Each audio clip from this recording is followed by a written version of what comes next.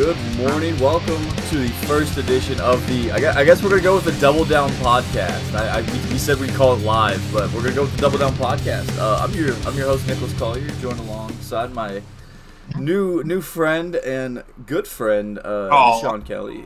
Yeah, right. Man, what's going on?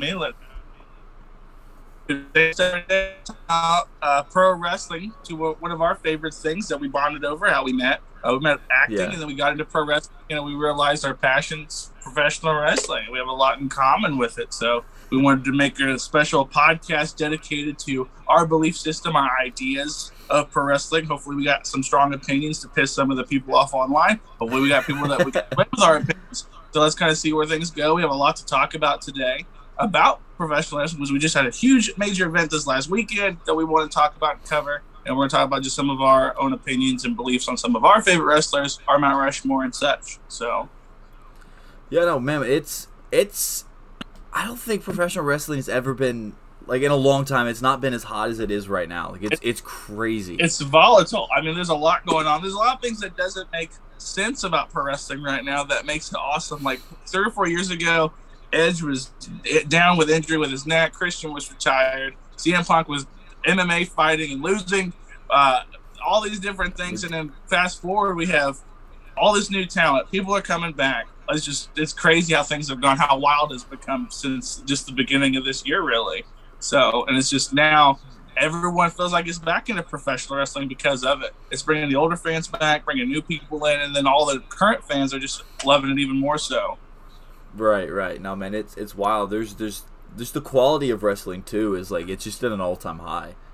There's a little bit of every style. Like there's like that old school wrestling. And there's this high flying, like just spot monkey stuff everywhere. Like there's just like there's something to please everybody now, and it's awesome. Oh, for sure. The strong style, high flying, hardcore deathmatch wrestling. There's almost like 10 different flavors of wrestling, and I don't know which one's my favorite. And I'm not going to lie, hey, it's all my favorite. Maybe sometimes I'm going to be in a weird mood. I want to watch, some WWE matches. Sometimes I want to watch some CCW hardcore death matches. I don't know, man. There's just a lot of wrestling right now. And I'm overwhelmed because I have like almost 6 days of professional wrestling a day, and I don't have enough time throughout the week to watch it all. So right. It's a good problem to have, though. All I got to say. Yeah, man, there really is. There's wrestling every day of the week. Like between, WWE, AEW, Ring of Honor, NWA, TNA Impact. Like, I mean, seriously, Monday through Saturday, a lot of the times, there's something to watch. And that's not counting all the ones online all the gyms you can find, like PWG stuff and all like the very deep territorial indie wrestling that there is too. So you can legit every day watch professional wrestling, and that sounds heavenly to me, my friend. So, oh, dude, it's awesome. Like I said, there's no better time to be a professional wrestling fan than right now. Oh, for sure. I could not agree more. So far we're agreeing with everybody, agreeing with each other. It sounds like a good thing. So I'm sure once we get into it a little bit more, that'll change. Oh, we'll probably never. We'll have a podcast. It'll be the only edition of a Double Down podcast before we start. I turn on him, Marty Jannetty, or Shawn Michaels to Marty Jannetty style. I'm sorry, you are the Marty Jannetty to my Shawn Michaels. I'm gonna be Jannetty. Yeah, you're gonna make me Jannetty. Everyone's gonna. Man, it's cold blooded. Everyone needs a Jannetty. That's all I'm saying. Everyone needs a Jannetty. Oh man, there's always one. That's cold. That's cold, man. All right, man. I guess we'll get into a little bit more, just a little bit of an introduction of ourselves and sure and such. If you want to go first, by all means. All right, I'll give you all a small synopsis of who I am. My name is Sean Michael Kelly. Been a professional wrestling fan as long as I remember. Watched it with my mother, watched it with my grandmother, watched it with my grandpa. They used to watch it the territory days. They were into people like Jeff Jarrett, Jerry Lawler. Of course, I grew up watching professional wrestling real young. And it was that was all I wanted to talk about. It's all I ever wanted to do. It's all I ever really watched. Like, I still get flack today when I go and we talk about like pop culture, and they're like, "Well, what do you know?" Because I don't know music. I don't know a lot of other stuff. I'm like, I know pro wrestling. I can tell you everything about pro wrestling. If there was a doctorate or a college for professional wrestling, I would have went and I would have got my doctorate, my master's, all that stuff. I really enjoy it. The thing is, I'm going to OVW here soon to train. Actually, in like a week from today. A week from today. Oh shoot! I didn't realize it was that soon. I know. I'm not. I am ready, but I'm also not ready. Got this prepared. And I'm just really into it, man. But I'm not gonna lie. A lot of people like professional wrestling really like indies and the alternatives, and I'm a big WWE guy. I've always been that. I like the indies. I like other companies, but I'm probably going to be called a WWE mark. I'm so fine with that because it's the way I can take that and run with it. But yeah. So I want to be a professional wrestler. I've done acting, and some other stuff. So just a little bit overall, I just love wrestling. So yeah. So what about Nikki? What about Nikki over here? Yeah, no, my name's Nick Collier. I've also been a professional wrestling fan. Not necessarily just like hardcore, just like Mark, but like it kind of came and went. Like growing up, as a kid, I feel like a lot of kids were pro wrestling fans. And I got up to, I want to say like middle school, and then it just, for whatever reason, it just died off. Like that passion just went away. Mm-hmm. And then I got to college, and I started dating a girl who was actually going to, it was SummerSlam 2015. Yes, 2015. Yes. Okay. I had to think about the years. And she was like, yeah, I'm going to go watch SummerSlam if you want to come. I was like, wait, like SummerSlam, right? She goes, yeah. She said, do you watch W? I was like, I haven't watched in like 7 years, so like I'm totally down. And it was when... I believe it was when Rollins went over Cena for the double belt. Okay. So like the white gear, yeah. So, and I remember watching everything. I was like, everything's so different, but like in a good way. Like I had to learn all these new names. And then I fell back in love with it, man. And so much so I ended up getting in the ring for like 2 years, which was an absolute blast. Oh my gosh, yeah. You I've seen some of your still shots, and you with the long hair and the blue attire, you look like. Oh, dude, I had the look, man. It was great. No, and then I worked a little bit on the production side. I worked camera. I directed a couple shows for some local independent companies back home, and I've kind of dabbled in a little bit of everything in the wrestling world, most definitely, man. Definitely. And it's fun. That's wild, though. 2015, I remember watching that pay-per-view, and it was just, that wrestling then was pretty cool, too, but everyone, I feel like, goes through periods of watching some being super invested and then kind of dying off. I'm more of a reader than watcher anymore because I feel like there's so much. But back in the, I feel like every time you got to junior high, wrestling wasn't cool anymore. You were like, I'm not going to talk about wrestling because it's deemed nerdy or weird or hillbilly. And then right when you get older, you're like, no, this shit's awesome. Fuck them people. Yeah. So I was a closeted wrestling fan for years, so I get it. I understand. Yeah, no, man. We I think it was, I'm trying to think, 6th grade.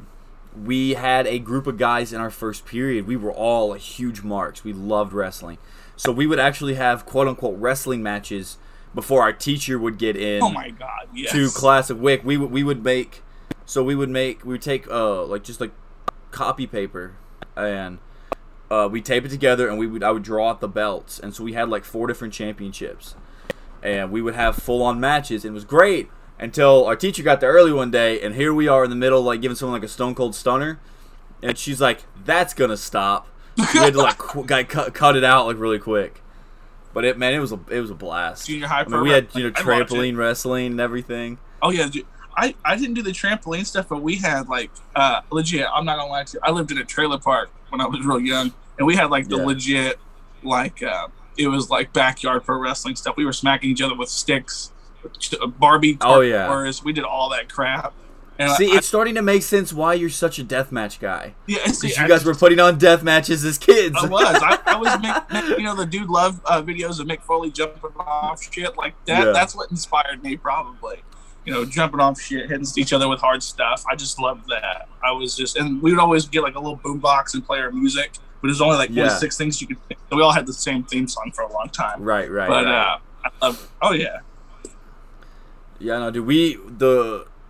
We had a trampoline, and it had the netting around it. Oh yeah, the cage. And the cage. So every match was a steel cage. And then it was great because after time, because we'd beaten the absolute hell out of this trampoline, a side of the netting started to fall. So naturally we learned we could do superplexes off of ladders onto the trampoline because there was enough clearance. So the last match we did, I got superplexed to drop the belt. And it was. I'm so mad that we didn't have like iPhones or anything like back then, because man, we would have had some. We would have had some 5-star classics, man. Oh yeah, freaking Dave Meltzer, 7-star match. Omega and Okada have nothing on Nick and his junior high friends. Oh man, dude, we put on some instant classics. Some slobber knockers. So what's some of the wrestlers that inspired you, Nick? So who's some of your favorite wrestlers? Well, we'll go current first, and then we'll go all time. All right, current. Okay, so current, CM Punk. Okay. That's a given. Oh yeah. I actually got my Kenny Omega shirt on when he won the IWGP US title. I actually bought 2 shirts from that run. But I love Kenny Omega. I just love what he does in the ring. He's just such a good storyteller. I love Finn Balor. Mm-hmm. He's just so entertaining to watch. And I love Seth Rollins. He was one of the guys that helped bring my passion back to the business. Yeah, right. And then AJ Styles. I love, because I remember watching the Royal Rumble whenever he debuted. That was crazy. A huge pop, dude. I didn't believe it was him. Like I really didn't think it was him, because I remember AJ rocking like the biker shorts with like my hair length. Yeah. Like I didn't remember, because it had been so long. I didn't know that he'd grown his hair out. Oh yeah. So like when I really started getting into AJ Styles was when, and this sounds so silly, but like I watched some of his stuff prior to this. But I really liked him when Christian Cage debuted in TNA, and Tomko came in the AJ team with Tomko, so it was the Christian Coalition. And Christian was this kind of this dumb, goofy young guy, and he had like the long time, I remember that, hair, like the shorter hair, and he started growing it out, and that's when I started liking him, because I thought, man, this guy can go. And I like Styles. Yeah, it was wild with the Royal Rumble, because like I didn't know it was going to be him. Because I kind of read rumors, but I was kind of like, that's not going to happen. That's far-fetched. Right. There's no way. And then he came out, and like I get goosebumps every time I watch that video, like legitimately. And it's just, it was one of the best Royal Rumble debuts. It's only Royal Rumble debut I can really think of, but it's one of the best debuts in the last 10 years, 15 years, whenever it was. Time's gone by so fast. I don't know how long he's been wrestling there in the WWE. Right. That was 2016, I believe. 2016. So that's just... It was one of my favorites, man. Let me fact check that, but fact check. Yeah. But man, I agree with you on Styles. A lot of your picks are actually on my list. I'll go through my current ones real quick, even though I feel like 2 of mine are cheating. Christian Cage is one of my favorite wrestlers of all time, but he's currently a wrestler, so I'm like, obviously he's going to be one of my current wrestlers I like watching, because I can't get enough of him. He's one of the most, I think, underrated wrestlers. I know a lot of people think he's not that good, but I think he's absolutely fantastic. No waste of movement in the ring. Great on the promo. Great on the mic. Just a fantastic wrestler. I don't know. Just overall. Punk's one of my favorites. Yeah. He was always one of my favorites. He's the reason why I got probably trouble in high school. But no, Punk's always been a guy. Great on mic. So there's a recurring theme. I like a lot of promo. I'm more of a promo guy. You like promo heavy guy, yeah. Because it's just a guy can wrestle. A guy cannot wrestle anybody. But the minute someone steps on a microphone, it's a totally different magic entirely. It's like, it goes back to the old like the old kind of wise tale. Like, they can teach you to wrestle, but they can't teach you how to talk. Exactly. And the thing is, if you can't talk, you can carry yourself by talking. A wrestler you can only get so far in the ring. Oh, for sure. One of my favorite wrestlers, other than he's not on my list, but just unrelated, that cannot wrestle. He can wrestle, but he's not deemed as a wrestler. It's Enzo Amore, but he can talk. He can. Bro, Enzo can talk the best shit I've ever heard. He could legit sell bloody tampons to girls with white gloves, and I would buy it. Like, everything he said, I genuinely believe, and because he is such a goddamn lunatic. And I still watch his promos when he cut a promo on Jerry the King Lawler for their casket match. I watch stuff currently. He's one I'm just like. He's a perfect promo guy. But unrelated is not on my list. But Christian Cage, CM Punk, Finn Balor. Finn Balor is one of my favorites too. I remember when he debuted helping Hideo Itami in NXT. That was a big deal. That was another, like, when NXT was still kind of like developing. There was still a baby. Yeah, when he came in, they were like, "Holy crap, it's Prince Devitt," and like they're like, "Holy crap!" And then in Kenta, it was just an awesome time to be an NXT watcher. Yeah. I'm gonna say 2 more because I have 10 here, but there's so many to pick from. Yeah, no, the list. I did cut mine down too. Yeah, Malachi Black. I think. Oh, he's so good. He's so good. Great promos. Good look.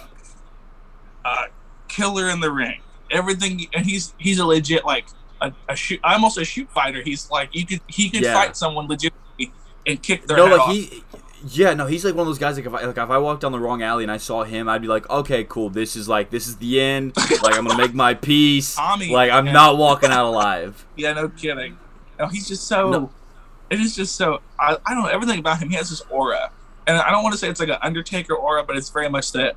It's that same kind of vibe. It's like that and the thing I like about him, like, right now, is that this long-term storytelling he's doing with his eye. No, it's great.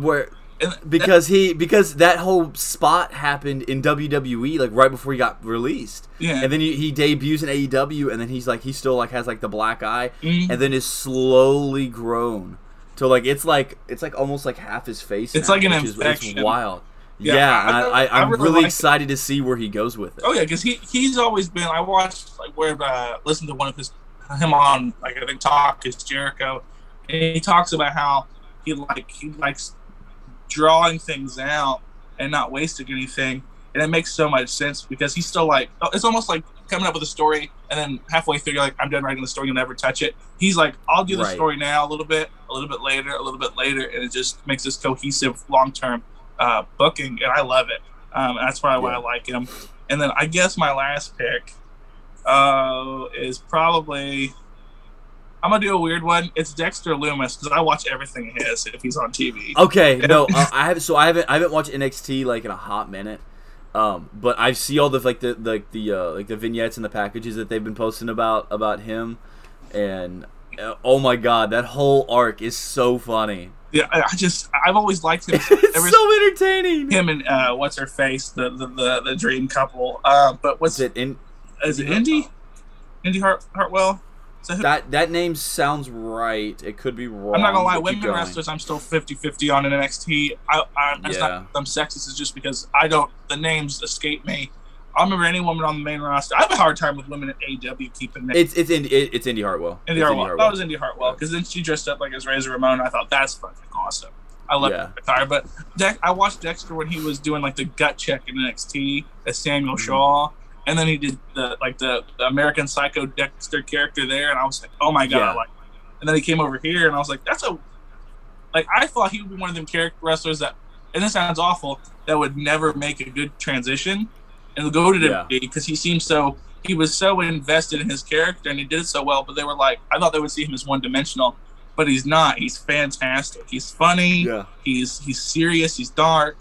But that's probably one of the dudes. Every time he's on TV, I'm like, click. I'm gonna watch it every time. Right. But yeah, Dexter. All right, I could. Go ahead, Nick. I knew I was gonna do this, but I'm gonna add 2 more people to my list. So, freshly squeezed Orange Cassidy. Oh wow. Yeah. So funny. Yeah. And I remember when I first saw like his stuff, like whenever he was I'm trying to think. I think it was the match with him and Jervis Cottonbelly. Yeah. And where when Jervis rocked him to sleep, and it was like this super slow pace. They pinned him. Oh, dude, it's so fun. So, one of the shows that I worked and I directed, it was live to tape, but it was all my like I was on camera, I edited, I did everything for that. But one of the guys, his name's Casey King. I'm gonna go quick shout out to him, man. He's awesome. He helped kind of take me under his wing, help me kind of learn the business a little bit. Great guy.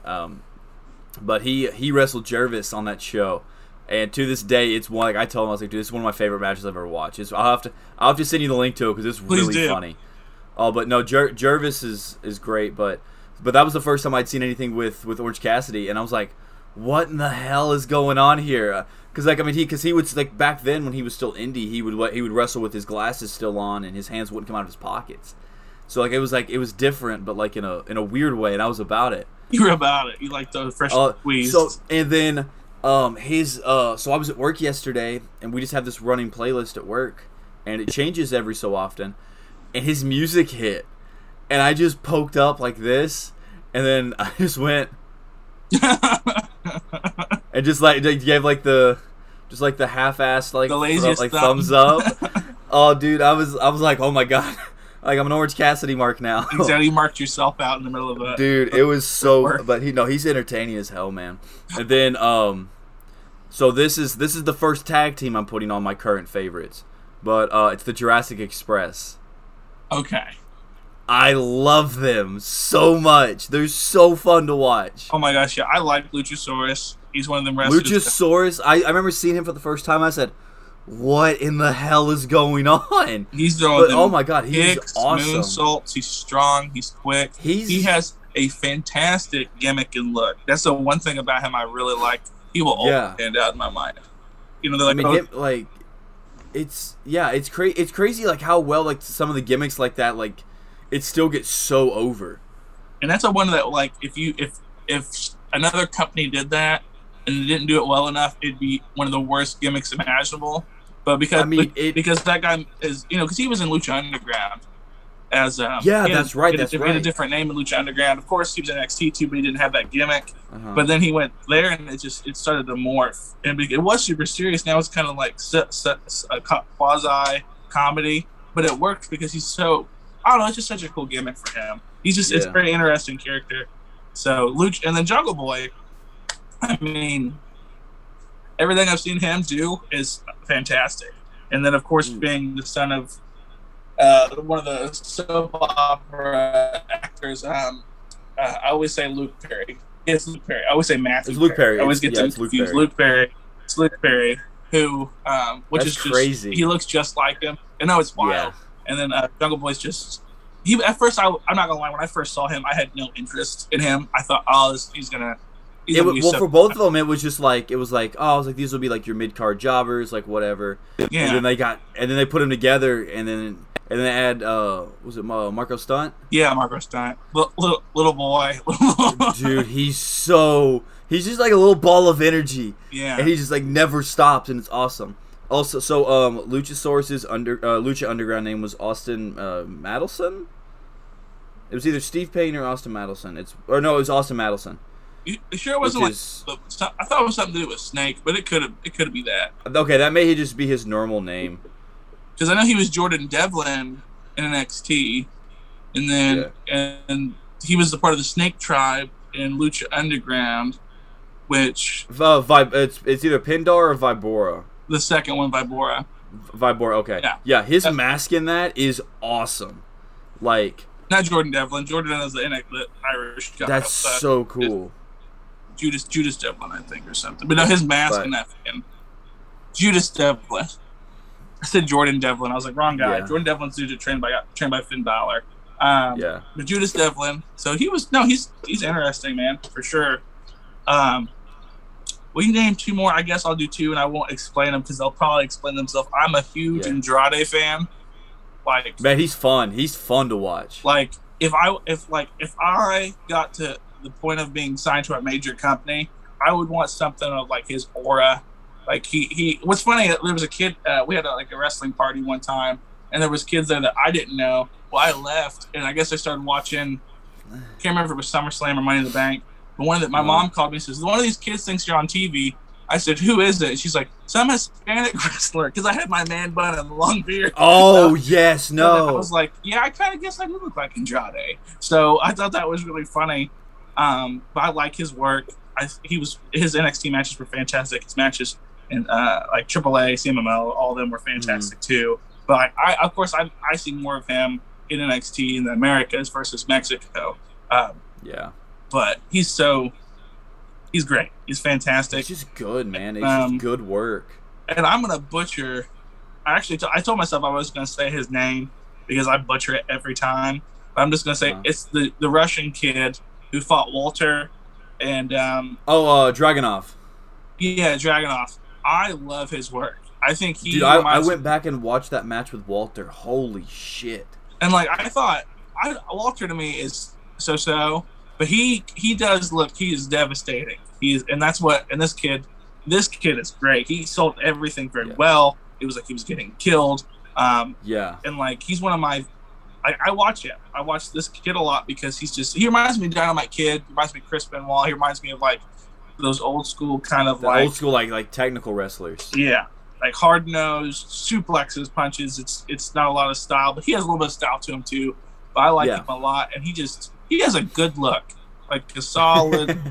He's the blondish hair, the old school like legit 1940s pro wrestler, like the weird puffed chest and the very deep. Yeah, he's kind of a throwback, but I like him. So he's a guy I think he could really shoot fight, and I wouldn't mess with him. Hardcore. I wouldn't mess with him or Walter. Like those dudes are Walter, I seen his chops. Beasts. He could kill a guy with that thing. Walter would chop me one time and be like, all right, man, that's it, I'm done. I was like, throw the X, man, I'm done. I can't do it. He just caved in my chest. Like every rib is broke in my body. I can't remember who it was, if it was Zack Sabre Jr. But he chopped. I think it was on What Culture Pro Wrestling, and he chopped him, and the guy, I think he took like a backflip bump, like he went inside out on a chop. I think I did see that. Was that in PWG? It was PWG. I thought they did a spot like that in What Culture Pro Wrestling. Yeah, they could have done back when it was. I forgot What Culture Wrestling was a thing. I forgot about. Man, I remember watching. I watched the episode when Cody went over for the YouTube title. Yeah. So that was crazy to see like Cody go, because that was right after he left WWE. Yeah, that's when he started hitting he was hitting his list. He made that list of things he wanted to do. Yeah. Forgot about What Culture. Did he fought Kurt Angle at What Culture Wrestling as well, correct? They had a match. That was like one of the first matches. So yeah. It was a yeah. So question, all time now. Who's somebody all time. So we're gonna start up the list, and we'll go by decade. I'll limit myself to 10 total. Okay. So we'll start in the 80s. In the 80s, let's see. I'm gonna go Ric Flair. Okay. Flair's just he's just so good on the mic. He's got all the charisma. He knows how to work. He knew how to work a crowd. Oh yeah. He's someone that legit. He's probably on everyone's. He should be everyone's Mount Rushmore. He should be on everyone's. Like if you had to like break it down into like for like a true Mount Rushmore, like four guys like Flair, I feel like would be on should be on everyone's list, because he pretty much what's just messed up. He took someone else's gimmick, made it work, lived it, and like not only that, he was a fantastic wrestler. His promos are probably most emulated promos of all time. His catchphrase is probably one of the most used catchphrases of all time. Everyone knows who the guy is. He may not put wrestling on the map. I think Hulk Hogan put wrestling on the map. But Flair epitomized being the guy, the man. Yeah. He was the man before Becky Lynch ever thought about being the man. So, and I feel like, to me, like he's a limousine ride, jet flying, wheeling, dealing. He's all that, and it was so believable, and it almost. His life imitated art, or his art imitated life, because then he started doing the things like his character did. Yeah. Multiple wives, getting into some risque shit, which I love. I think he took it so far, and it became him. He's a personification of Ric Flair. It's like one of those things they said that like the best character is when you just turn yourself up to 11. Like that's what he did. He brought out those very energetic parts of him, and it got. Like I said, we're still talking about him to this day. Like, it's crazy. Yeah, for sure, man. And people in wrestling don't know who he is. People that like, I remember they made a rap song like 3 or 4 years ago, and he was in it. And I'm just like, what in the hell? And then he's. It was the Ric Flair drew it by the Migos. I think he's been some minor. Yeah. See, there you go. And just everyone knows who that is. Like that. Yeah. That's one of the names that I said. Oh, do you know who Ric Flair is? Like, oh yeah, the old wrestler guy. So, and of course he's a 16-time champion, mind you. Some of them maybe we'll talk about those title reigns, because some of them I really feel like don't mean anything, but he still was a 16 champion nonetheless. So 90s. We think 90s now. So 90s all-time favorite 90s guy. It's got to be Stone Cold. Okay. Stone Cold Steve Austin. That was my guy. That was my old man's guy growing up. So I like the jean shorts. Like, dude, Stone Cold's my guy. I mean, Stone Cold's another one that's like. I know that's very late. That's like mid to late 90s. So like it's like I didn't have that same. I mean, but like it's still like he's like when I think 90s man, I think Attitude Era and I think Stone Cold. Well, the thing about him, he was in the 90s or out. He was Stunning Steve Austin, Superstar Steve Austin, the Ringmaster. I mean, if you look at all his bodies of work, all his bodies of work were solid until that, and then he was Stone Cold, and it became like it was fantastic. And it was that promo at King of the Ring, man. Exactly, the Austin 316. I just whipped your ass, which is talk about your Psalms, talk about your John 3:16. Austin 3:16 said I just whooped your ass. Which crazy that he almost so good did that. It was going to be H. It was going to be Trips, and Trips did the curtain call and was like, "Okay, we're changing this to Stone Cold," and you're like, "All right," which is great. It kind of worked out, but like, we could have had a very different. It could have went very different entirely. But I agree with you. Stone Cold. When you think 90s, you think him, The Rock, Goldberg, and I gotta say Hulk Hogan. So those are the four characters you think of when you think of the 90s. I'll give you Hogan because legit he was Hollywood Hogan. He was Hollywood Hogan, and then the NWO. Yeah.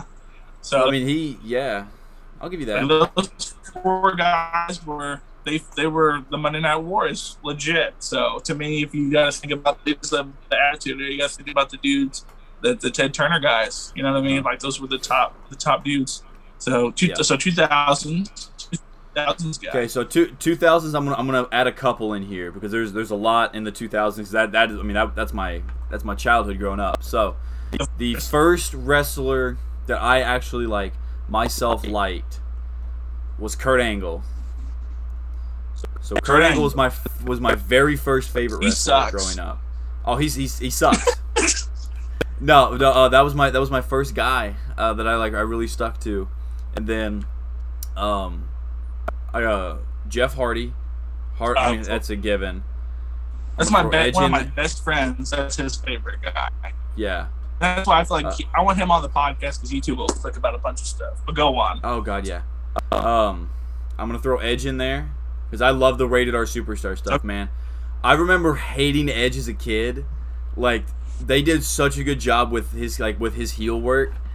He was just such a good heel. So like I remember like despising Edge as a kid, and then when he came back, I was like, oh my God, it's Edge.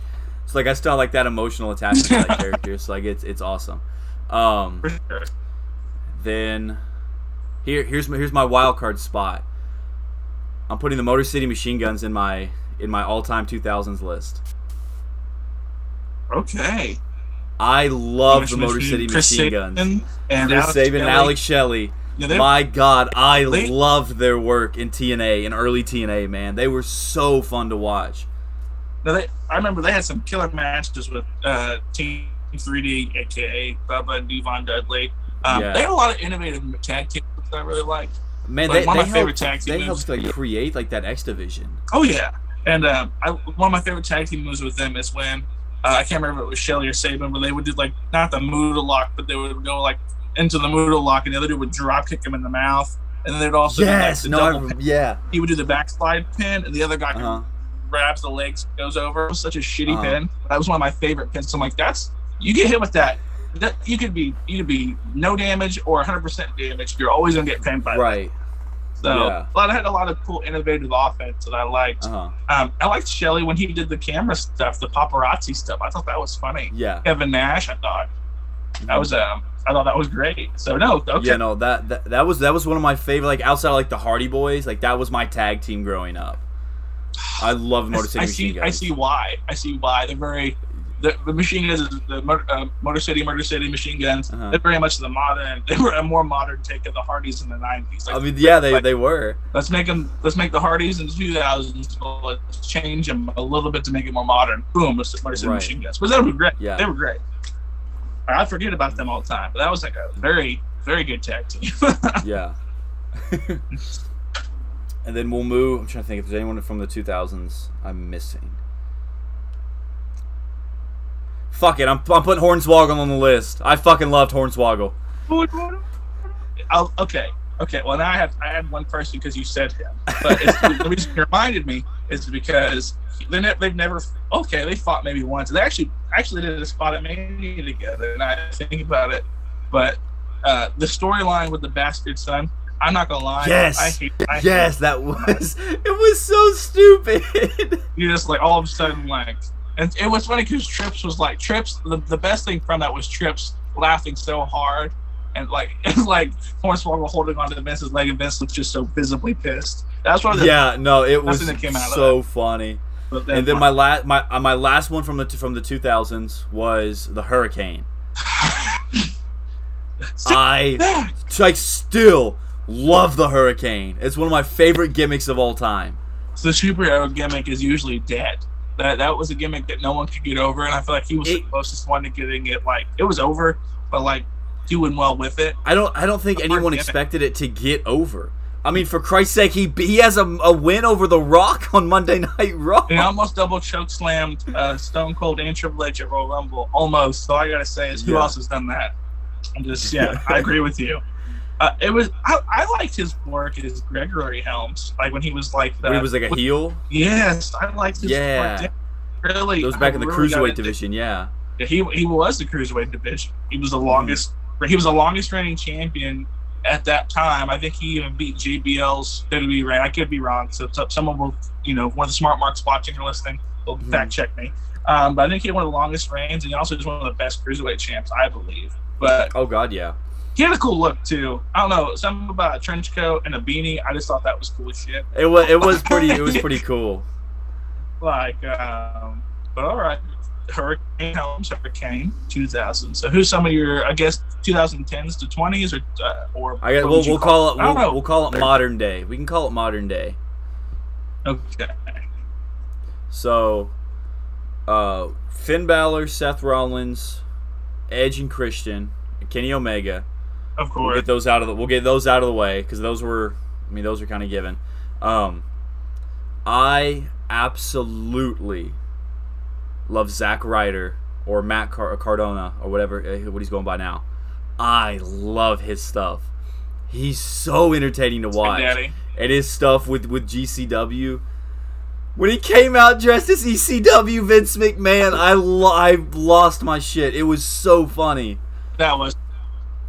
He did every type of heel thing you could think of. I liked how he came out and tried to act like Moxley, because Moxley every time somewhere. Yes, no, I remember when he did it. Yes. Yeah, he came out and did that. And I was like, yeah, the weird Mox dance. That should be a trend. Someone started TikTok trend. Everyone danced like Mox did. But he came out, did it, and then like it became everyone immediately wanted to kill that motherfucker. Everyone wanted to kill that guy. It was legit 90s ECW. They were mad. They were throwing shit. Dude, they were throwing shit. It looked like a war zone, man. There was just shit flying through the air every which direction. And that's you can't get that type of heat. Like that's the thing. I feel bad for him. I think everyone's kind of hating on him because they're just like, oh, he's this type of guy in this company. He legit got X-Pac heat without being like X-Pac. He got volatile heat by doing everything correctly, and everything he has been perfect. It's been funny, but then now he dropped the title, and I think to Mox, ironically, yeah. And the only thing that sucks about that is I think Zack Ryder. I wish he would have had more fun with it because he could have been probably one of the top 10 PWI wrestlers of the year if he would have. And that's a strong statement to say. But well, I still think he can go. I mean, I still think like him. I mean, him and Mox may have he can get his rematch. Yeah, because I know right now he can't take bookings. I think that's why he dropped the titles. He doesn't have a lot of time for that company's bookings. He's like, oh, I got all these other things to do, which makes me sad because I think that'd have been great if he would have even used that in real life and been like, I'm like Brock Lesnar now. I come when I feel like it. You know what I mean? Yeah. A lot of things they could have done to have him keep the title and still be an ass, but I like him. I like his wife more, but I like him. So, the hot mess. But, so Zach Daddy, okay. I was always more of a Kurt Hawkins guy. Yeah. Until like, I still am a Kurt Hawkins guy. I just wish they used him better. I loved him when he was with Vance Archer. I loved him when he was with Tyler Rex. Like the Gate Crashers and like the stripper gimmick for like a night. I loved all that. I've always liked Kurt Hawkins. I thought he always was like for a long time he looked like a poor boy's AJ Styles because he had the same cut hair, the same yes, no, I know what you're talking about. Yes, but I was like, I like Hawkins, and some of his moves, I feel like those are moves I would use. I love his Canadian back trip where he'd run out of the ring and he'd elbow him in the shin, they'd fall over. I love one night stand. I love that move. That's legit. That was my finisher in every wrestling game it was in. It's always been that. Like I've always liked Kurt Hawkins' moves. He's like an innovator, and I like his work. And I don't know. And he was an edgehead. I mean, come on now. Zach Ryder was too, but come on. Got to represent the edgeheads. Oh yeah, for sure. But anyone else on your list? Any honorable mention? So I just thought of one. I real quick, we're gonna put the Jurassic Express, Orange Cassidy, and the Lucha Bros on that list of current. And I'm gonna make my honorable mention. I'm giving myself one honorable mention. I'm giving it to Suicide or Manic. Which one though? The OG one? So, the OG, like whenever Daniels, he came in, yeah. Yes, whenever he came in on the zip line, because I remember having that TNA Impact video game. And I remember that game slapped. The controls on it were so complex though, but like I remember whenever because that was the thing. It was the first time that like a video that character was in a video game first and then debuted like in the ring, which was great. So, like, it was awesome. Like I remember, I forget what pay-per-view it was, but he debuted at a pay-per-view and he had the coolest theme song. It was awesome. So he came in on like the zip line and he gets to the ring, he like unclips it and then he just beats the shit out of everybody. I remember that was like go ahead. Yeah, and then like I think it was like the next Impact was on Thursdays. Yeah, Impact was on Thursday. So then like on Thursday they're doing like the recap, like the beginning of the show from the pay-per-view. And I was like, oh my god, that's Suicide! He's from the game! That's dope. But so I actually met, let me see if I can't find the photo. So Suicide has gone through, man, he's gone through like a shit ton of people that have carried that character through. The first two was like Daniel Kazarian, because then it was like it was Daniels and Kazarian were the first two main ones. Yeah. And like there's a bunch of them dressed up as them. Like, TJP hit it once. Yeah, he became Manic because he had the mask that had his hair showing. Yeah. And if there's someone who is now, remember when Manic and Suicide were teaming up for a little bit? I don't know if they're still teaming up or not. Probably not. I don't watch Impact very much anymore. But they teamed up. I thought that's kind of weird. Right. God, here it is. But there you go. Now, he's always had a cool mask. That's one of the best masks. You know who it was underneath? Shit. I mean, if I looked back at the card, because like there was one guy on that card that obviously it was him. So that guy, he wrestled twice that day for that card.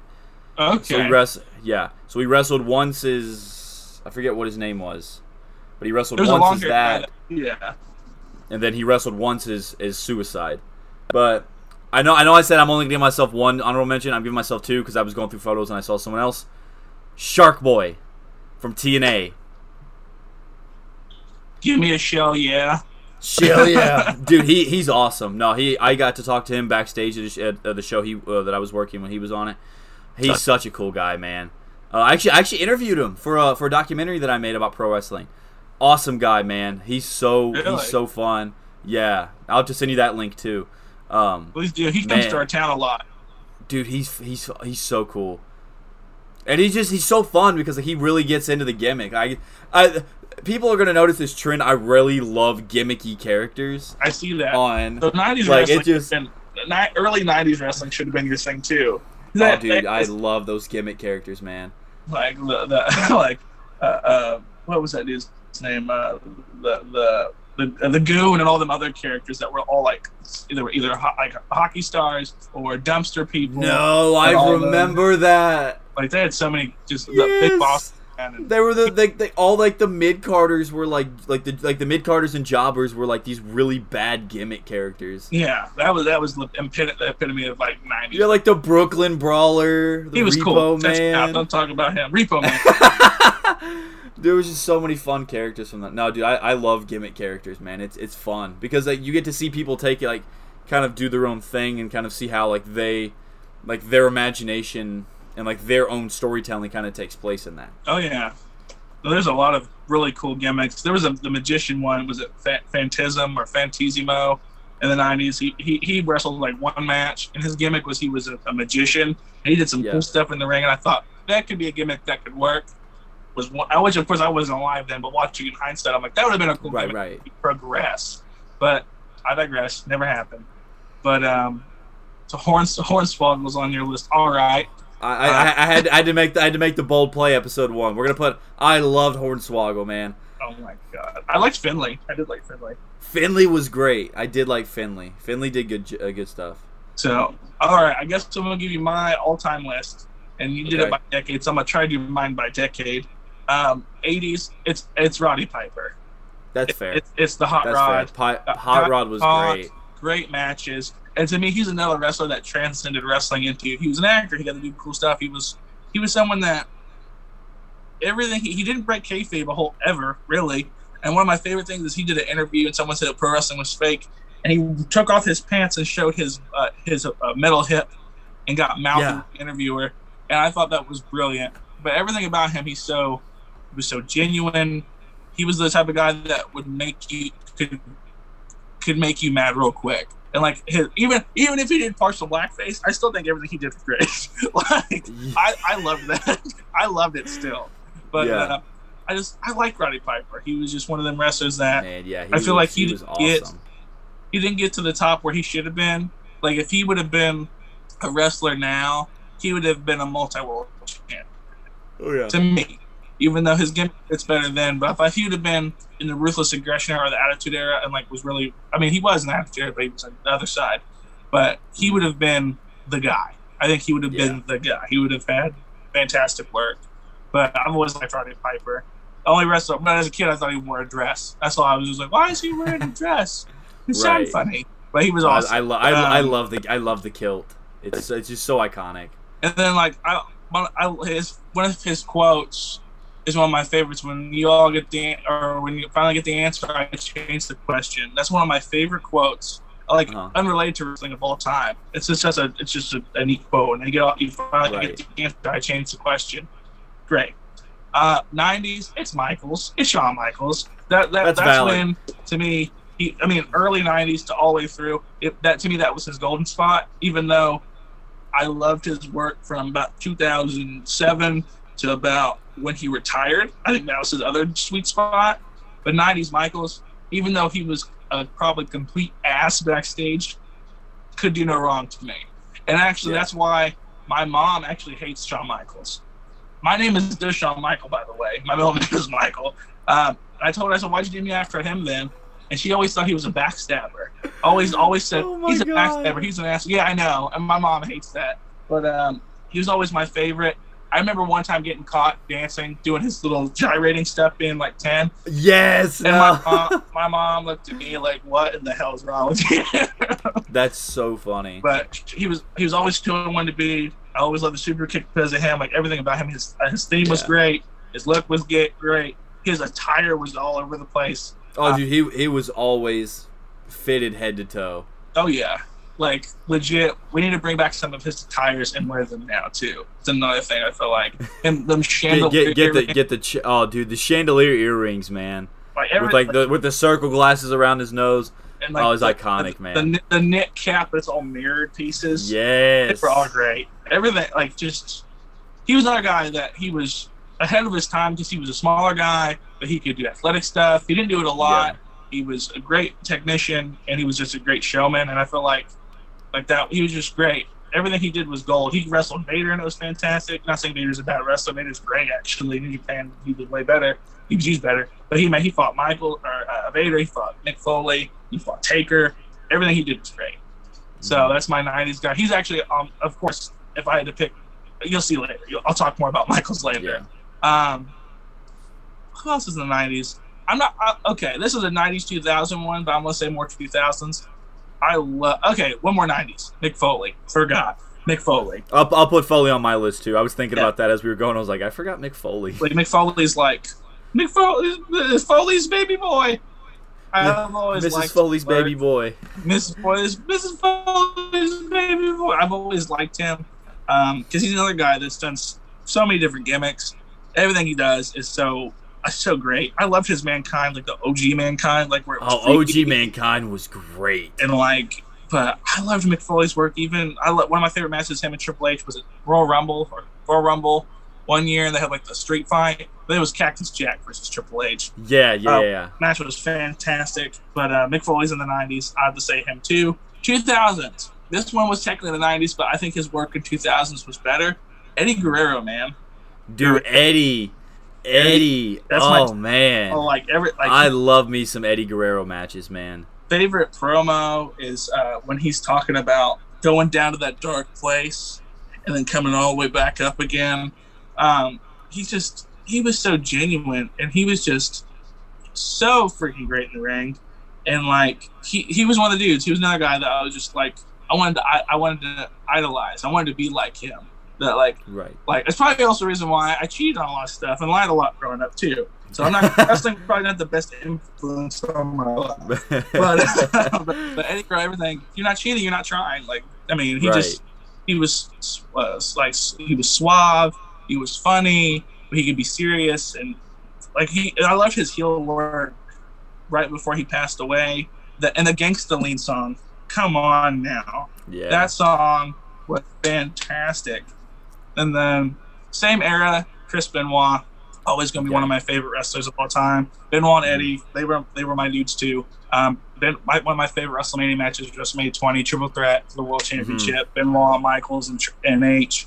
It sucks that, things happen in life and things that seem to him kind of like he's not going to be mentioned on a lot of the people's list or be in the Hall of Fame. But Benoit, I mean, he was my dude. He was another guy, like, if I could have picked any wrestler to be trained by, it would have been him. That would have been the guy. I want to be trained by Benoit. Even though he wasn't the best talker, but he was a good talker when it meant something. He was like Bret Hart that way. Bret Hart wasn't a great talker, but if he had something to really say, it was emotional. Same for Benoit. 2000s, Christian Edge, everything they do has been gold. I liked Christian more so than Edge. Yeah. But I loved Edge's rated R work. I was always him when we pretended to wrestle in the backyard. That was my guy. I liked being a little bitch. I thought Edge was a little bitch back then, but it worked. And he wasn't really that way. He was just kind of like, he was just vicious. He was opportunist. He was a crybaby.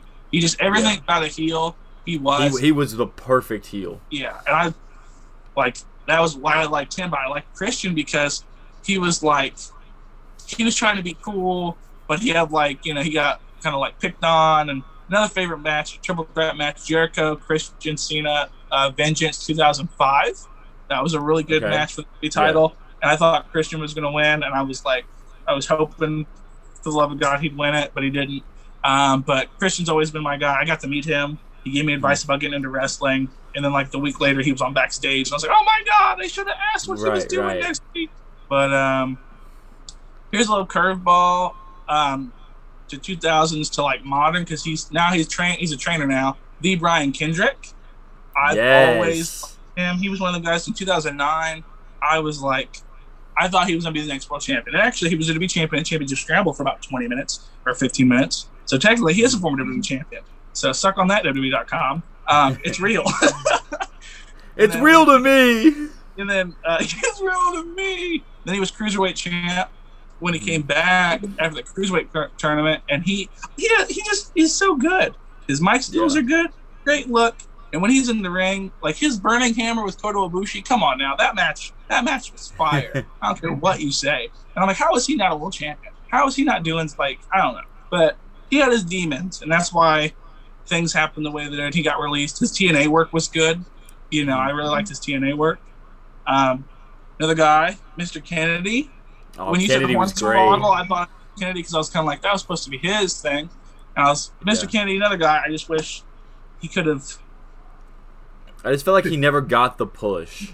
He did every time he did. It either got injury or he would get in trouble with the not drugs, but like the fitness policy or whatever. So like two times he was like gonna get the big push, the big rub, and then bam, something happened.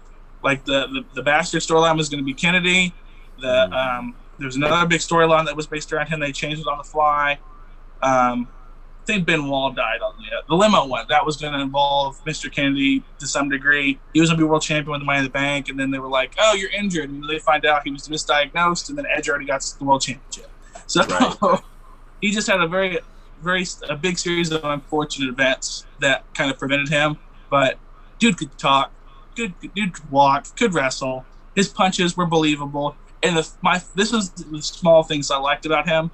I remember Undertaker was beating the absolute dog piss out of him, and Undertaker throws some freaking haymakers. Mr. Kennedy was the first wrestler to ever put his hands up that I noticed. Yeah. He would still take punches, but he would try to block them because he always said it would be dumb. Why would a wrestler just stand there and take punches? And like to me, that's the small things that real people think of that work. And to me, he was fantastic. I mean, Styles is one of my favorites, obviously. Everything he did is gold. But that's pretty much my list. Other than, of course, my current guys I talked about earlier, Finn, Punk, Cage, Malachi Andrade. I like Pac. Pac is fantastic. Moxley's fantastic. Darby Allin's fantastic. But Darby's great. Yeah, there's my... Oh, yeah. He's another guy that, like... He's the reason why I started to pay attention to AEW. I saw him do a match, and I was kind of like, who is this dude? And I'm like, and then he just starts killing himself. And the confidence drop. It's almost like a lazy finisher, but it's so cool because he just legit. Well, he makes it cool, yeah. Yeah. I love it. It's just, it's a cool move. I hope I don't know, man. It's just and he does it from legit anywhere. And it seems like a move that would be hard to do, but it's not. And that's what makes finishers great is the less set up, the better. And that's a perfect finisher. He can just do it anywhere. But yeah. So, talked about our all-time favorites. We talked about our current favorites. Who's your Mount Rushmore and why? All right, Mount Rushmore. We're going to go right off the bat. I'm going Flair, Stone Cold, The Rock. 3 right there. I'm starting off hot. So, there's only one spot left open. Let's see. If I'm going all-time Mount Rushmore for professional wrestling. For you. For me.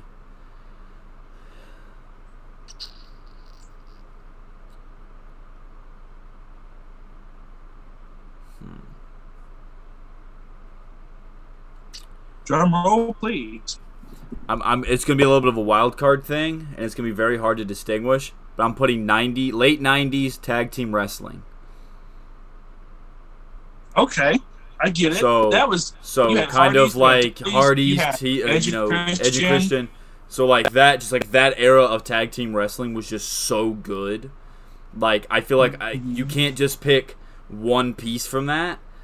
Like I want to put all of them like that whole, because like I feel like if you take just one piece out of that, I feel like it's not the same. Like if you were to take the Hardys out, then you just have 3D, Edge, and Christian. Like it's still good, but it's not fully there. There's something missing, kind of thing. So like I feel like you kind of have to put it as a whole. Like you have to group it all as one. So I'm going Flair, Stone Cold, The Rock, and then the late 90s, early 2000s tag team wrestling. Okay, that's a very unique opinion. I like it though. Yeah. Here at Double Down, we have weird opinions. We have unique opinions, and that's the point why you us, because we give you insight and details that some people might not know or care about. But that's the whole point. I like that, though. I agree with you. 90s wrestling, and not only there, but other companies had great tag team wrestling at that time. There was a lot of bangers in WCW that had some good tag team matches. I remember watching, there was a ladder match tag team match. It was 3 count. Air Styles, who was AJ Styles, and Air Paris versus 3 count, I think. And there might have been someone else in that mix of some sort, or I could be remembering some of the match wrong. But like a lot of them tag teams were fantastic.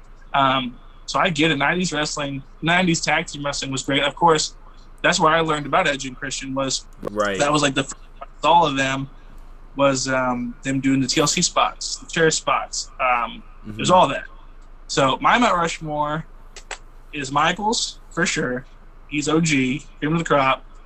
It's Punk because I feel like overall he's one of the greatest. Okay. It's probably Eddie and Benoit. Those are my four. That's still a solid list. Like, I know everyone's gonna be like, well, where's Jericho? Where's Undertaker? Where's The Rock? Where's Stone Cold? But those are the people like I liked, but they didn't make wrestling fun. They made it fun for me, but they didn't make it how Michaels did. They didn't make it how Punk did. Punk drawed me in with his realism of talking. Eddie Guerrero drawed me in with his character work. Benoit drawed me with his wrestling, and Michaels. I don't even explain why Michaels is on my freaking Mount Rushmore. He's the best. I feel like you can make just like a genuine argument, like not even like a personal thing, but like kind of like one of those guys, like, oh, he could definitely be in there, like on everybody's list. Yeah, to me, if people's Mount Rushmore, the general census, if people were like, if we did like ask 100 people, Michaels would probably be on a good chunk of their list. Stone Cold would be a good chunk. I think Flair or Hogan is a good chunk, and then The Rock.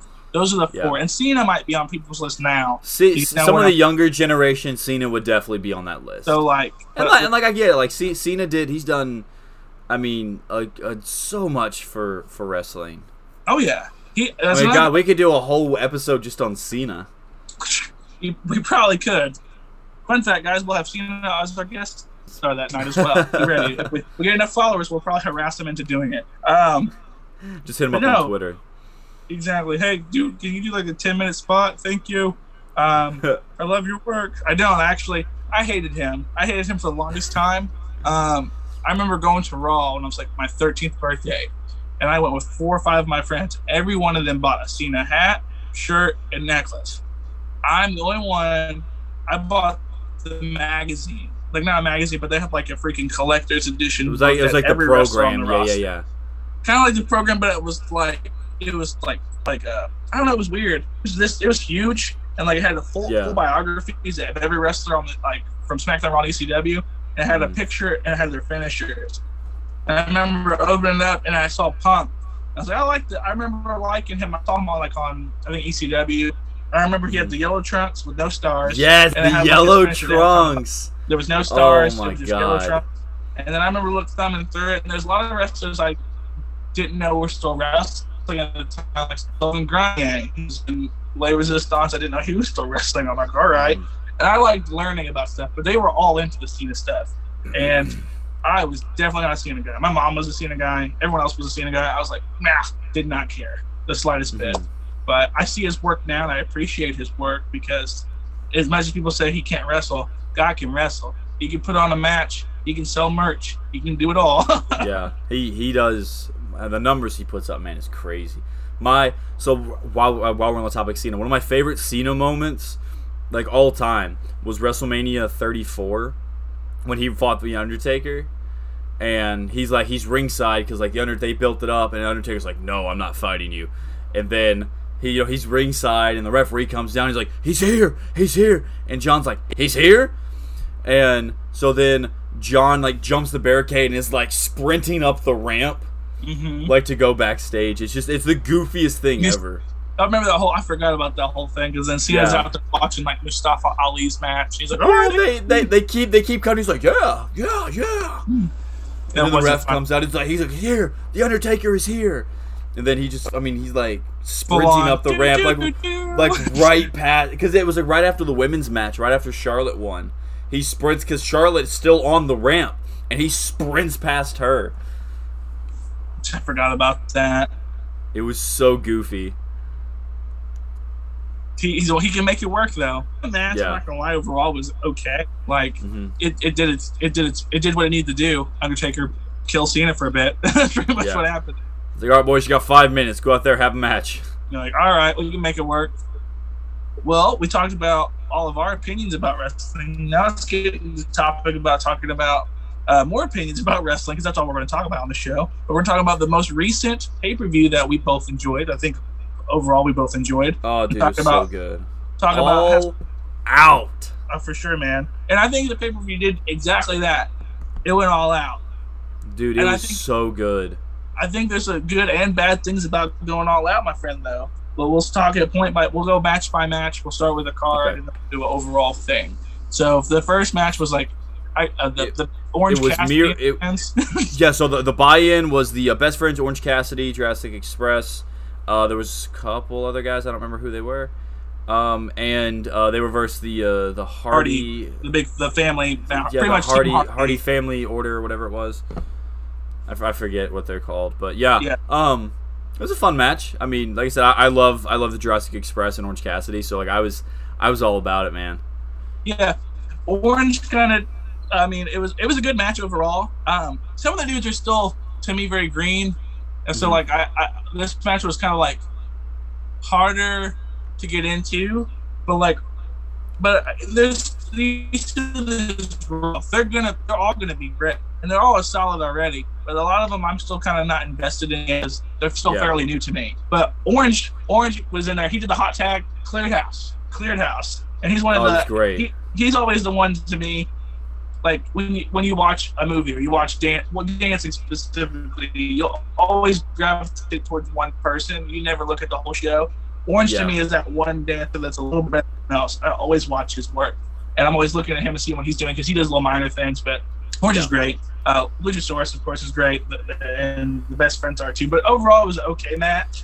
Just it was those like multiple man.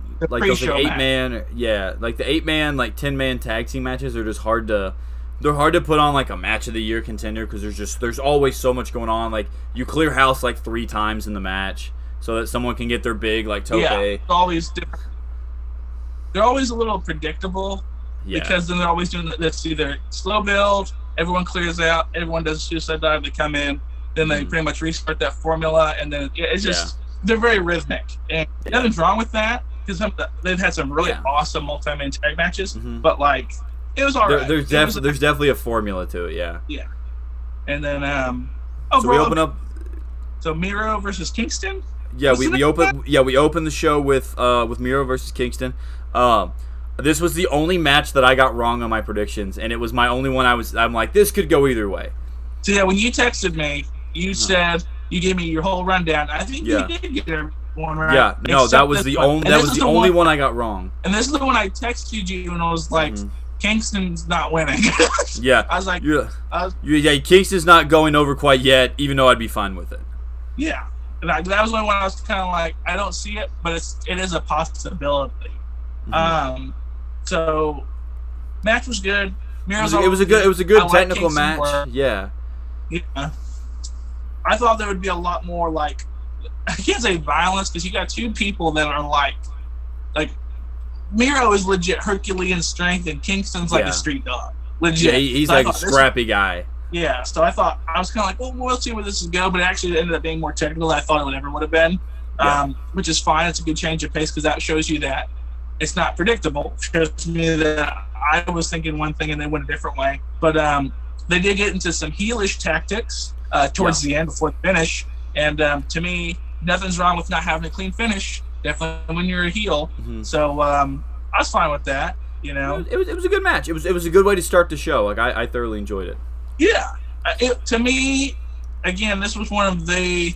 If I had to say this without being mean, this was probably. I see why it was the first match, but it was the weakest match on the card, in the sense of like, other than the pre-show buy-in. Okay. Every other match to me was like it built up real well. This one was kind of like. It was great. It was great for what it was. Yeah, I thought the build happened almost in a week because like I was watching Dynamite and all of a sudden Eddie because Eddie was just like all of a sudden just challenging Miro and I go, where did that? Because like did I miss a show? Like did something happen on Dark or? Yeah, the thing is like, I get it. I kind of understand why they did it because the TV title is also like a very, it's every week or it changes really rapidly. But this one could have been a little bit better if they had more build up. Like maybe Kingston wanted to fight Miro and Miro kind of pushing him off. Like I'm God's team. I don't need you. You're some trashy hillbilly. And like they could have built some around that. Maybe then Kingston's like, F you. I'm going to fight you at the pay-per-view. And there's no way of getting around it. Right. But they kind of was like in about a week and a half, which it was still a good match, but it was. Yeah, on a star-studded like stat card like this, it did kind of get lost in the shuffle a little bit.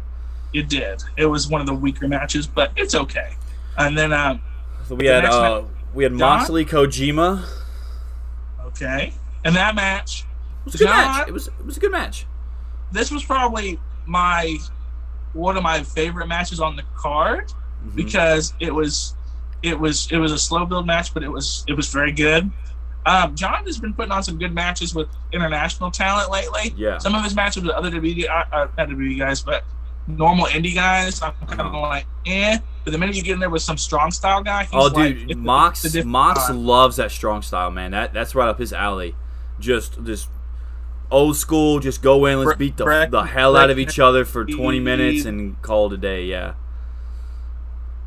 So this is probably one of the matches I thought, when I even saw the card, I thought that's probably going to be the show stealer one. It wasn't, but it was a match that it's probably one of my more favorite matches to watch on the card.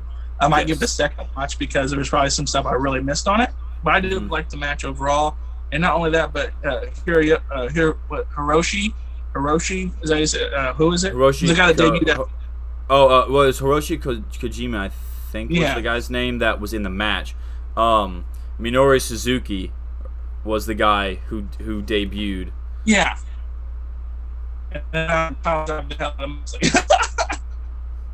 Say it one more time. You were breaking in and out. The guy that debuted, what was his name? Suzuki. And he came out and just actually started beating the hell out of Mox. Oh, dude, they just started beating the hell out of each other. It was awesome. So then we got the build up for the next John match, which is Wednesday. I know, which is cool. I'm glad they're doing that, doing a little earlier than normal. It's awesome that we're getting that, but it sucks because it's in Cincinnati and I can't go. I know my buddy, 3 of my friends are going, and I didn't buy tickets. I was kind of like, yeah, I'll wait. But and then all of this stuff, this fallout from All Out, it's all getting addressed in Cincinnati, and I can't go, and I'm so upset because I was on the fence. I was like, man, it's like oh, they'll be back in town. And then I didn't realize it's the first show from All Out, so all this shit's gonna happen, and I'm not gonna be there. And I'm so upset with myself for not buying those tickets. Well, they're always gonna come back. Yeah, they'll be back. They're always gonna come back. So. But great match. I loved it. Like I said, it was just good old school. Just beat the hell out of each other, strong style. I love the international matches like that. I love strong style. It looks. For sure. It gives a more a more realism to it than a normal match. Yeah, for sure. Next match was was it Britt Baker's match was next? Statlander. Yeah, I can't remember if it was her or if it was the tag match because the tag match was early.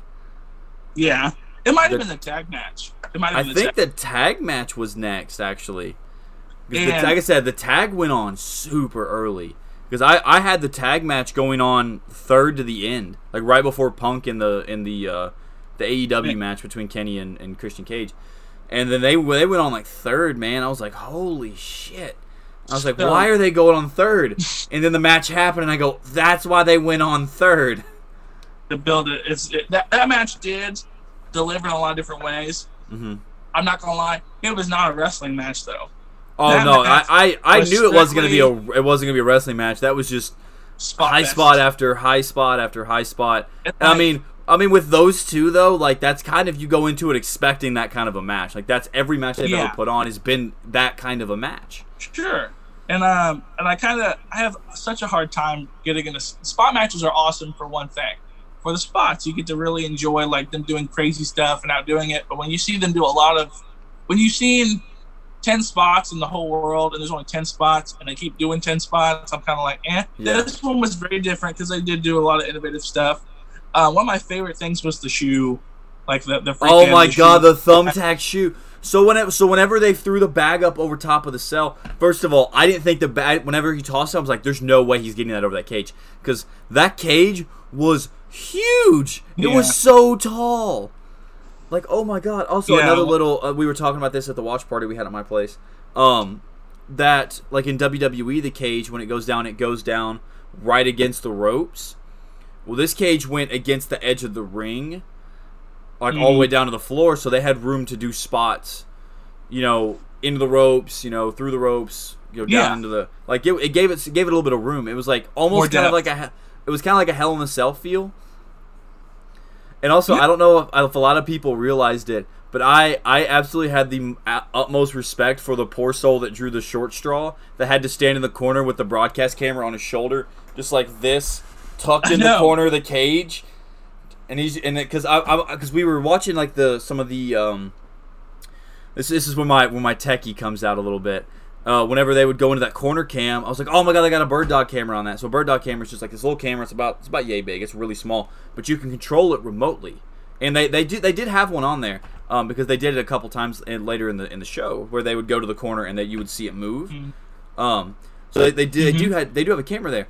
And I was like, oh, cool. I was like, I cannot. Like, I'm so glad to see that like that's getting used in like the world of professional wrestling because it's a really cool piece of technology.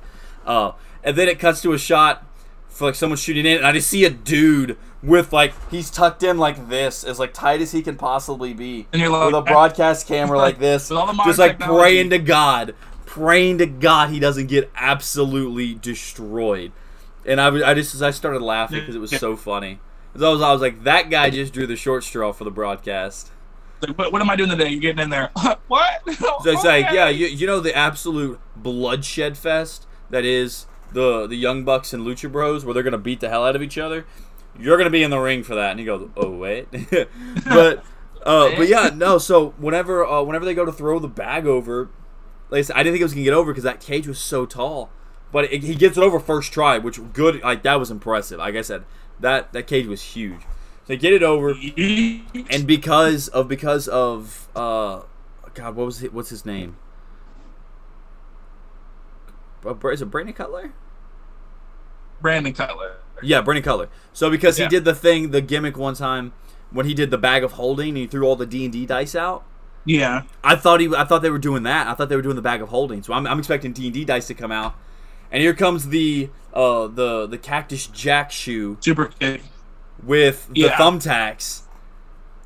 So which I thought was so awesome in the sense of like, I like that. I like the gratuitous violence. I like the odd weapons, and like that was one thing I was kind of like, okay, the match has me back on. Yeah, I'm invested again. They did that. I wish I liked spots, but when they did that, I was like, that's different. That's cool. Like, I'd never seen anything like that. But it was also painful to watch. Oh my god, this spot with Penta in the corner. My god, when he's just like stuck to the shoe, and he's like, ah. Oh my god, it was hard to watch, man. No, it was, and that was one of the man. It was. They were just masks were torn, blood was everywhere. Dude, it was just casualties. Right. And I get it. It's kind of reminiscent of the '90s tag team wrestling because really back then they weren't spots back then. But when they had the TLC matches, that's how them tag teams became. Yeah, that's how they put. I mean, they put all themselves on the map with. And think about it. Every one of them wrestlers ended up becoming, almost all of them became world champions in different companies because think about it. '90s, they established themselves as anything they couldn't get over, and then they pretty much rode that. This is pretty much what Penta, Phoenix, and the Young Bucks are doing. They're pretty much recreating that '90s aura and feel. They're putting tag team wrestling back on the map. Yeah, and that's why I can really appreciate both of them. But this match was not. It was just legit. This was like a human demolition derby. Like Evel Knievel would have done this shit. It was just this was the match at the house where we were all just like we were just on edge the whole match because like there was near fall after near fall, kick out after kick out, spot after spot. It was just high energy start to finish. Like I lost my voice, an hour and a half into the show, and I still had so many matches left to go. It was I know. wild. You were losing your voice. Oh, dude, it was such a good match. We just couldn't believe what we were watching. It was that to me that was my match of the night. Was the tag team cage match. That was your highlight match of the night. That was my match of the night. It was so good. But I liked it. It was entertaining. The women's match was next, or was it the Battle Royal? Was the women's match? Women's match was first. Yes, women's match was first. So we had the women's match. With Statlander. Which that was the first time I'd seen Statlander, and she was cool. Like I thought it was a good match overall. Yeah, I love Britt. I think she's one of the best women so in wrestling. And and I don't want to say it because she's with Cole, but like she's another character. Like she personifies her gimmick. It becomes almost like listening to her annoys me. I mean, she's doing a wonderful job. Like her promo works. I think her promo work is one of the better ones I've seen in a while. Like I like Bayley a lot in WWE, and she's really embodies her character. Britt embodies hers as well. Match was good. I love her freaking finisher. I love that freaking finisher. Oh, the lockjaw? Yes, and it doesn't really make sense, but I buy it. Like it's like the mandible claw. It's like that kind of like disbelief move, but you're kind of like, it works. And she just I really like her a lot. I like Britt. Match is good. She's not done a bad match yet. Mm-hmm. I'm really excied to see who she's going to be fighting next. So going into that, because I think after that was it Jericho MJF? Yes. Was it the Battle Royal? I think there was a break. I think it was Jericho MJF, then the Battle Royal. We can just talk about it. But just before the even match starts, music kind of like the Titantron goes up, and it's the old school Y2J countdown. Yeah. And then it kills. It goes to 0, black. Jericho's last match, and none other than the best heel in the damn business, MJF, walks out, and my God, what a twist that was. No, I did like that. It just showed, he's another guy. I'm not super into him yet. I'm not gonna lie. A lot of people give him a lot of praise. I still kind of am. I don't think he's the best on the business currently. I feel like he has potential, but he does a lot of stuff, minor things. Like the day he wore the white shirt and he was making fun of Jericho's like 90s when he was in WCW, he had like the white t-shirts that he drew on. I thought that was clever. He does a lot of small detail stuff. I like that. This is one of the things that seemed really cool with MJF. I like his work, but I feel like he gets a little too high of praise right now. But he could prove me wrong. If he's the guy on Twitter, he would demolish me. If I said this and he heard this, he would demolish me on Twitter. So hopefully, MJF, if you're hearing this, I am a big fan of yours now. Please don't block me on Twitter. But no, man, I loved the false finish where Jericho puts his foot on the rope. We still get the 3 count, and they go. It was the first time I saw them go to the review. Where, like, they went to and they're like, no, it was actually his foot was on the rope. Like, I hadn't seen that before. If it had happened, I hadn't seen it in a long time. Where they had a second referee come out and like, actually, no, you missed it. We're gonna restart. I think the last time, and what's funny, it's happened in Jericho's career. I believe it happened when he won the WF Championship from Triple H on SmackDown years ago, Raw. He won it, and they had to reverse the decision. So that's a dusty finish. Pretty much, it's like go to the tape. Dusty finish. Go to the tape because we have to double check for sure. Yeah. So it was a good match. I mean, those two put on a great match. Like no matter what's going on, like that's just they work really well together, and it's kind of a shame that it's the last time we're going to see them work each other, because I could watch those two fight for the rest of their careers. Yeah, I'm not gonna lie. Out of all the things they've done against each other, my favorite thing is still the musical with them two. That's still my favorite thing is them both singing. Beat up a Moxley. Yeah, that's still my favorite thing. I don't know. Their matches are good though. But I don't know. It was just overall, it was a good match. Probably wasn't it wasn't their best work, but it was good. Yeah. It was good.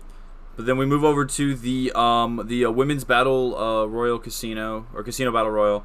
Man, it's that whole concept is you still called kind this. of. I did call it. Confusing. It's so like I don't understand like because like they draw like the cards and they bring like 6 people in at a time. So it's kind of weird, but it's also it kind of works because it just gets you like right into the action immediately, and it's cool because like they have the wild card spot or the Joker spot, so they could do returns like Ruby Soho. So like it works perfectly. Would you call? I did tell you I had Ty Conti or Ruby Soho, and the only reason I said Ty Conti was because she's been getting a lot of TV time. She's only had 1 loss in her career, at least this year, I believe it is. She only has 1 loss this year, so like they've been giving her a big push. But I think they're gonna feud her and Anna Jay with Penelope Ford and the Bunny. They've been kind of building that angle. So which I love. Love Penelope Ford. Yeah, love her great. so much. But I'm in love with her. Probably it's fine. Yeah, dude, he's hot too. It's fine. Yeah, but no, man, Ruby got a huge pop. It was awesome to see. Like she almost couldn't get on the ramp because she was getting ready to start like bawling her eyes out, which was cool to see her like actually appreciated like in the world of wrestling by like everybody. Like, everybody was so excited. When she first got signed to NXT, I was pumped. I was so pumped because I've always liked her work, and she's a Hoosier girl. She's from Indiana, where I'm from. Yeah. So I gotta respect my Hoosier gal. Yeah, and she looked great. Mm-hmm. Great gear, kicked ass in the ring. But no, Ruby's fantastic. Yeah. No, the final four that was Ty Conti, Nyla Rose, Thunder Rosa, and Ruby Soho, and it came down to Thunder Rosa and Ruby Soho. I can watch those two fight forever. My God, they worked great in the ring. Thunder Rosa is great. She puts on great stuff too. She's not one of the best, I think, now. And then next was Punk and Allen. I think I'm trying to. Was it Paul and QT? Paul? No, it was Punk. It was Punk and Darby, I believe. Unless I'm missing one. No, it was Punk. It was Punk and Darby. Good match. I like the story they told. They started out where Darby was just running all over the place. Punk was struggling to keep up, so it was kind of like breaking the ring rust off. And then by the end of it, Punk was outsmarting Darby. It's a simple spot, but my favorite spot in that entire match was when Darby goes to do the coffin drop and Punk just sits up, and then Darby goes right by him. I was like, that's such like it's gonna get overlooked, but it's just such a simple spot that it made all the difference because it's the veteran move. He's like, instead of like rolling out of the way, he just sits up and Darby goes flying by, because then Punk just kind of looks into the camera like the Punk that we all know. Yeah. It was a little underwhelming just because I know what Punk can do, but also it is his first match back. I know we're gonna get. I mean, Darby did. I feel like carried a lot of that match to for a good chunk of it, and then once they started, they told the story of the breaking the ring rust. Once Punk kind of got his sea legs back, it was fine. I mean, it was a good match. He was solid. It was one of the matches that this was the purest form of wrestling on the whole card. This was a professional wrestling match, and I liked this match. I think Punk was rusty. There was a couple times where I got worried that he was doing stuff, and I could tell Darby was carrying it. The finish, to me, that finish almost got messed up, and Darby saved it. When he went for the Hurricanrana, he flipped him in the fireman's carry. Yes. Looks like Punk went to go step. I think he went too early, and then Darby's like, I got it. It's flopped over. I rewatched that 2 or 3 times. I'm like, man, that was clearly he was kind of jumping the gun. But I also like the callback to the Money in the Bank match where Punk catches him early in the match. GTS. Darby falls out of the ring. I was like, oh, it's the callback. I was like, I love it. Yeah. Such a good spot. One thing I liked Punk did is he didn't care if he would win by countout. He was fine with it. Right. He was like, I'm fine with this. Yeah, it's like dub's a dub, man. Yeah, no kidding. But yeah, it was a good match. Then you had Paul White, QT Marshall. I don't know. Yes. It went longer than I thought it was. I thought it was going to be like a 2-minute squash. I mean, it was a 5-minute squash. I forgot that this match was on the card. Yeah, when we got to the end. Yeah, this was like the weakest. I had this as my opener on the card, and then it was second. I mean, it was the whole you're riding the high of Punk, and then you got to come down to a 5-minute squash. Before we get to the main event, I'm not even talking about that match. It was nothing. I mean, Paul squashed him. It was boom. That was pretty much it. It was 5 minutes. Boom. Smack. Choke slam. It's over. That's the match. But then we get to Kenny Omega, Christian Cage for the AEW World Title. This match was awesome, dude. Those two are fantastic. It's the Canadian blood, baby. It's the Canadians. They know how to wrestle something in the water. So I got really nervous during that table spot when I saw the leg poke through. And I'm like, oh my God, Christian just broke his. I'm like, he just broke his hip because the spot he landed, and then you see whenever he came up, he had like double red spots on his side. So But like, I'm like, oh my god, he just killed himself, because it was obviously the table was set up like this, and it should have been set up like that, so they fell through it like that. But it just was, that spot was like, I was like, guys, you're not spring chickens anymore. But it was a good match, man. They worked the back a lot, which I love, because Kenny's finisher, he's got to pick him up. So there was a couple times, Christian was really working the back, and then Kenny goes to pick him up, and then he can't. He starts grabbing the back. Man, I love stuff like that, man. I love that old school storytelling. It's the veteran, like what you said about Punk and Darby doing the subtle things to showing that he's the subtle. veteran. And Christian's like, I'm gonna work the backs. The minute you try to do your one-way angel, you're like, you won't be able to do it. Yeah, because and it was and kind of backtracking real quick. Now I'm talking about this. I meant to mention it during the MJF Jericho match. Jericho kept working the back of MJF, and MJF kept working the left arm, because that's so, like, if you really knew what was happening, you knew the Judas effect wasn't going to be the end. The ending was going to be submission by Lion Tamer or Walls of Jericho, because Jericho had worked the back the entire match. So like it's little key things like that I really appreciate as a fan. That like it really helps. Like I said, it brings a sense of realism to it, and I really really enjoy it. Oh, for sure. And then great match, man. Kenny will end up on Botchamania this week. It's okay. I thought he did a really good job of saving that. But it was still a cool spot. But Kenny goes over, no surprise there. I was hoping for Christian, but I knew Christian couldn't. I mean, that was I knew there was no way, since Christian was Impact champion, that they were going to give him the AEW strap as well. So I mean, no surprise Kenny goes over, no problem with that. Like I said, I love Kenny, I love Christian Cage. They come out, they bring the Elite out, beat the shit out of Christian. Here comes the Jungle Express, Orange Cass, the Best Friends. They come out, and then the Elite just beats the hell out of them. Kenny gets on the mic, I'm best in the world this, best in the world that. The only people that can beat me are they're not here, retired, or they're dead. Or they're dead. And then immediately my mind goes back to 4 years ago on Being the Elite, when they killed none other than Adam Cole. The lights shut off, and I go nuts, because I'm like, oh my god! And then the lights come up, and then the Titantron hits, and it's Adam Cole. And so I mean, everybody in the building was like, oh, Adam Cole, he's gonna come out, he's gonna challenge, he's mad at the Bucks for killing them, or for killing him. And then I was watching I think it was What Culture or Cultaholic, was one of the two. But someone said something that whenever I went back and watched the clip, I was like, oh my god, that's a little detail. He was wearing Jordans. He was wearing, really? He had Air Force Ones on. The thing, like the Bucks, they all they're like. So he had whenever you get a chance, go back and watch the clip. He comes down in gold and in black Air Force Ones. Oh, check them out. Yeah. So that one was a huge surprise. I knew eventually we would get Adam Cole, but I didn't know we were gonna get him that soon. He just got out of his contract, and then. Well, he didn't have that. But he didn't have the no compete clause. Yeah, because it was the end of his contract. Yeah. So, and then I was like, man, no Brian. I was like, cool. We'll get him in New York. Totally fine. And then the music hits.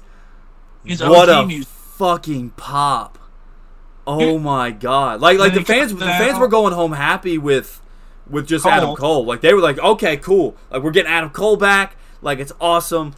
I think the cool thing is I think that they just set up the tag team trios division, because they've got the Bucks and Adam, so they've got the Super Elite again. So I think you may see the 6-man tag belts soon. Damn right.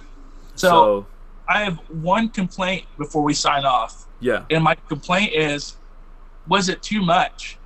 You had Cole, you had Ruby, you had Brian, you had the guy that interfered with Moxley's match. You had 4 major the Butcher, debuts. Or no, that was Suzuki, yeah. And to me, I feel like Brian is he's not a bigger name than Cole, but Brian kind of overshadowed Cole. So when Cole came, I was like, "Oh, this is awesome." And Brian came out. And I think that's kind of the point of the story that they're going to be telling. Is I didn't have a problem with it, because I think it's drawing a lot of people back in, And they're going for the throat, man. They are trying to be number one. They are. They're signing everybody, and some people are like, oh, I thought they were gonna build their own talent. And I was like, yeah, they built their own talent. The talent's there, wrestling, but they've also got to get the names. Yeah, like, dude, I'm just like, wrestling though. Go ahead. They all want to about wrestling it's all build your own talent. Well, the thing is about wrestling, you still need other talent. Right. In wrestling, just because they're a former WWE guy doesn't mean they're just a former WWE guy. Cole, Brian did PWG, Ring of Honor, New Japan. Yeah. So it's just frustrating to me that people get mad about other wrestlers jumping ships because it's like, don't you still want to see him wrestle? Don't you still want him to do this? Right. That? If you were like, I don't want any more. But I thought you were tired of seeing Roman squash everybody. It's like, aren't you tired of the same 11 matches over and over? It's like, now we get to see these guys in like a whole new environment. They get to we get a lot of fantasy booking here. And that's the thing. I'm excited to see. There's a lot of matches I'm looking forward to with Brian and Cole. God. And it was awesome, but it was a lot. Cole's, to me, this was reminiscent of the WCW Wars, the Monday Night Wars, because this is when like Kevin Nash and Hulk Hogan and Ramon jumped ship to the other team. That's what Tony Khan said. He's like, man, it's like, I feel like we are prime WCW now. They got the biggest name. They have the dude that was leading the charge in NXT is Cole. All of a sudden, boom, Cole's now on the other team. They lost one of the biggest names from NXT to there. There's only been like 3 or 4 people that have jumped ship from NXT to AEW. Everrise, Adam Cole, which Everrise is a tag team. I think they're by 3.0 or 2.0 out now. Yeah. And Tino Sabatali, who's a football player that ended up going back to WWE and then got released again. So there's been like 3 people. And to me, Cole was like, he's like Nash. He's like Razor. He's like Hogan. He's the biggest name that jumped ship, and I bet AEW or WWE's kicking the shit out of themselves for it. So it is what it is. And Cole left on top, which is going to piss off WWE. They kind of have a tendency when people are leaving to kind of not bury them, but kind of like knock them down a peg to hurt their stock. He left on top, really. Yeah. So unfortunate for them, but it's a good thing for Cole and the AEW. But yeah, man, I still think that was one of the best pay-per-views I've ever seen in my life. It was, at no point was I like, oh, this is the piss break match or like anything like that. I was like, man, it's like I didn't leave. I didn't leave my seat, or I didn't leave my living room the entire show. Like it was just like, I was like, it was must-watch TV. I'm so excited for the future of professional wrestling. Like it's a good time to be alive as a wrestling fan. It's gonna be good. Right. But man, the good news is there's gonna be a lot more wrestling. Yeah. There'll be a lot more wrestling to talk about, so that's what we'll have to keep doing. Then if there's more wrestling, we'll keep talking more about it. For sure. Man, I know you got to get to work, so we're gonna go and sign off. For Dashawn Kelly, I'm Nicholas Collier. Thanks for tuning in to the Double Down Podcast. We'll catch you next week. See ya.